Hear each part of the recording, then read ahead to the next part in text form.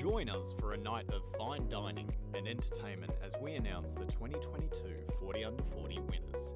Running since 2002, the 40 Under 40 Awards program continues to recognise 40 of the state's leading entrepreneurs, innovators and future business leaders under the age of 40. Help us celebrate the exceptional young business achievers that are defining the future of our great state. Tickets available now at businessnews.com.au/events.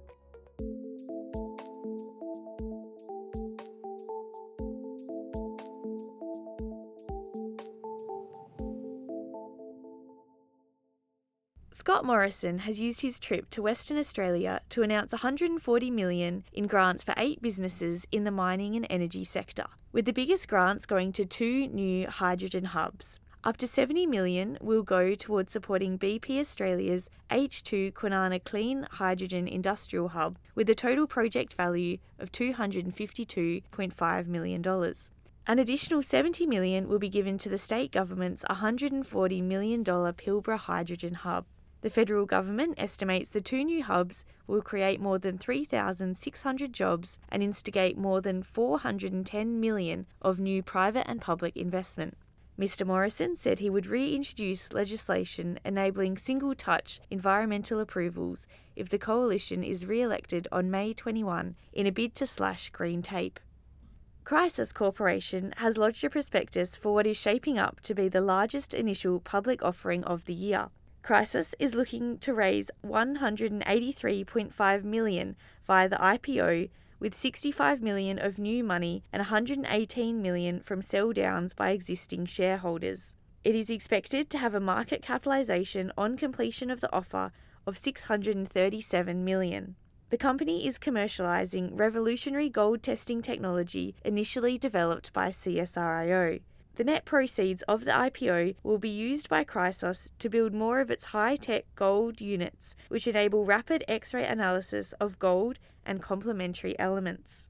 Meanwhile, Western Australia recorded a slight spike in new COVID-19 cases and a rise in the number of hospitalisations overnight.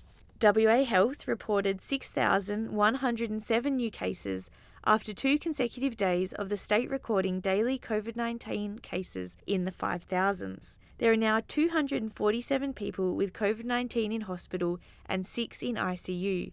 There were fewer than 200 COVID-positive patients in hospital at the start of the long weekend, with 197 people reported to be hospitalised on Friday. Today's figures bring the state's total number of active cases to 39,951. We'll be right back.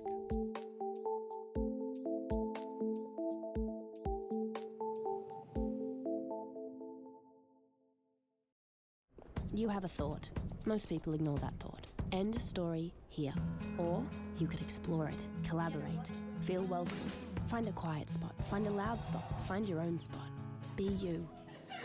Oh. Form your own opinion. Get inspired by moments around you. Plan to make your plans come to life. And then change the whole world. Or some of the world. Or just your world. So don't ignore that thought. This is free thinking. Well, Maddie, one of my favourite parts of opening our magazine every fortnight is flicking to the community and arts section, because more often than not, there's a positive story about a business or a not-for-profit in Perth and Western Australia more broadly, making a positive and good impact on the people here. And in our latest edition, it's no different. You've had a look at the Lions Hearing Clinic. Before we get into some of the research that they do, can you tell me what motivated you to write about them this time around? Sure. So I heard that Lions Hearing Clinics were opening or had opened an additional 5 clinics in the past 12 months. So they already had 15 at the beginning of last year, and then they increased the number of clinics they had to 20. And I thought that was quite a large increase. So I wanted to know how and why they did it. So they opened new clinics in Kwinana, Shoalwater, Palmyra, up north in Woodvale, and then also one in the CBD at Anzac House. And when I sat down to chat to Liz Coetzee, who's the operations manager, at Ear Science Institute Australia. Ear Science Institute Australia is the research arm of the organisation, and then the Lions Hearing Clinics are the client-facing audiology part of the organisation. So I spoke to Liz, and she said that they opened the extra clinics because they just found that there was a lot of demand out there for hearing products and their audiology services. And they also have a goal, because they are a profit-for-purpose organisation, that they want to make audiology services more accessible to everyone in the community. That's why they want to open sort of more of these clinics in more locations, because it's quite an interesting model. The clinics start off with about 2 staff working part-time, and then they gradually build up the number of hours those 2 staff are doing over time, and then they eventually add more staff once the demand is there. What's also interesting about these clinics is that all the surplus money that's earned by the clinics goes into Ear Science Institute Australia's other of their business, which is research.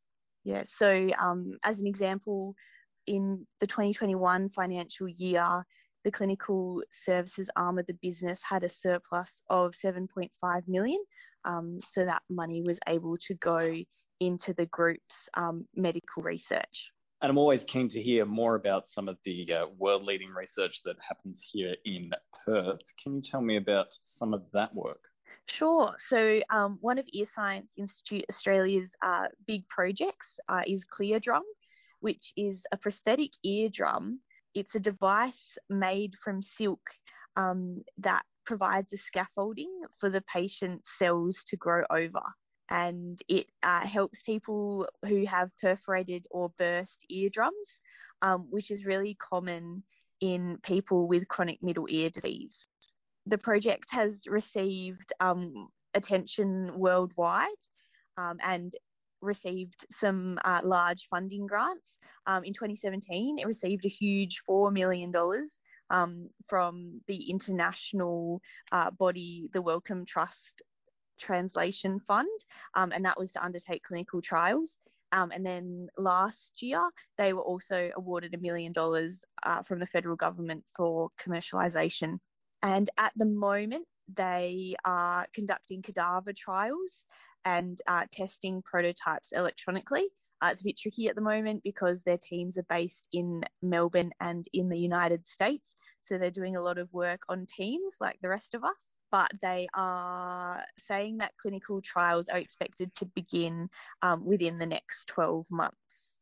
One of their other big research programs, which has got a bit of media attention, is a project looking at whether treating hearing loss can delay or stop people from getting dementia. Yes, that's one they're undertaking at the moment. I think they were recruiting participants a few months ago. Yeah, so they're doing some really interesting research work with the funds that they generate from the Lions Hearing Clinics that they also run. So it's quite an interesting business model they've got going on there for a not-for-profit. Indeed it is. Hopefully I won't need any of these treatments, although my hearing does get worse every single day.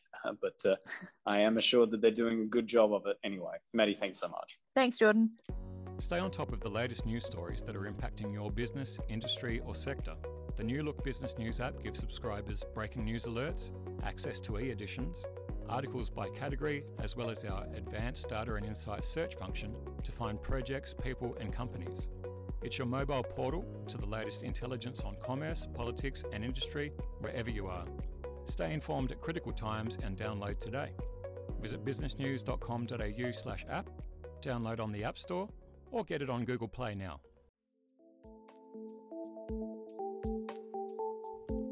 This podcast was brought to you by Optus Stadium, now taking orders for your next breakfast or lunch meeting. If you like what you've heard, head to our Spotify page to like and subscribe. New episodes of At Close of Business are available every day in time for our afternoon wrap. I'm Jordan Murray. See you tomorrow.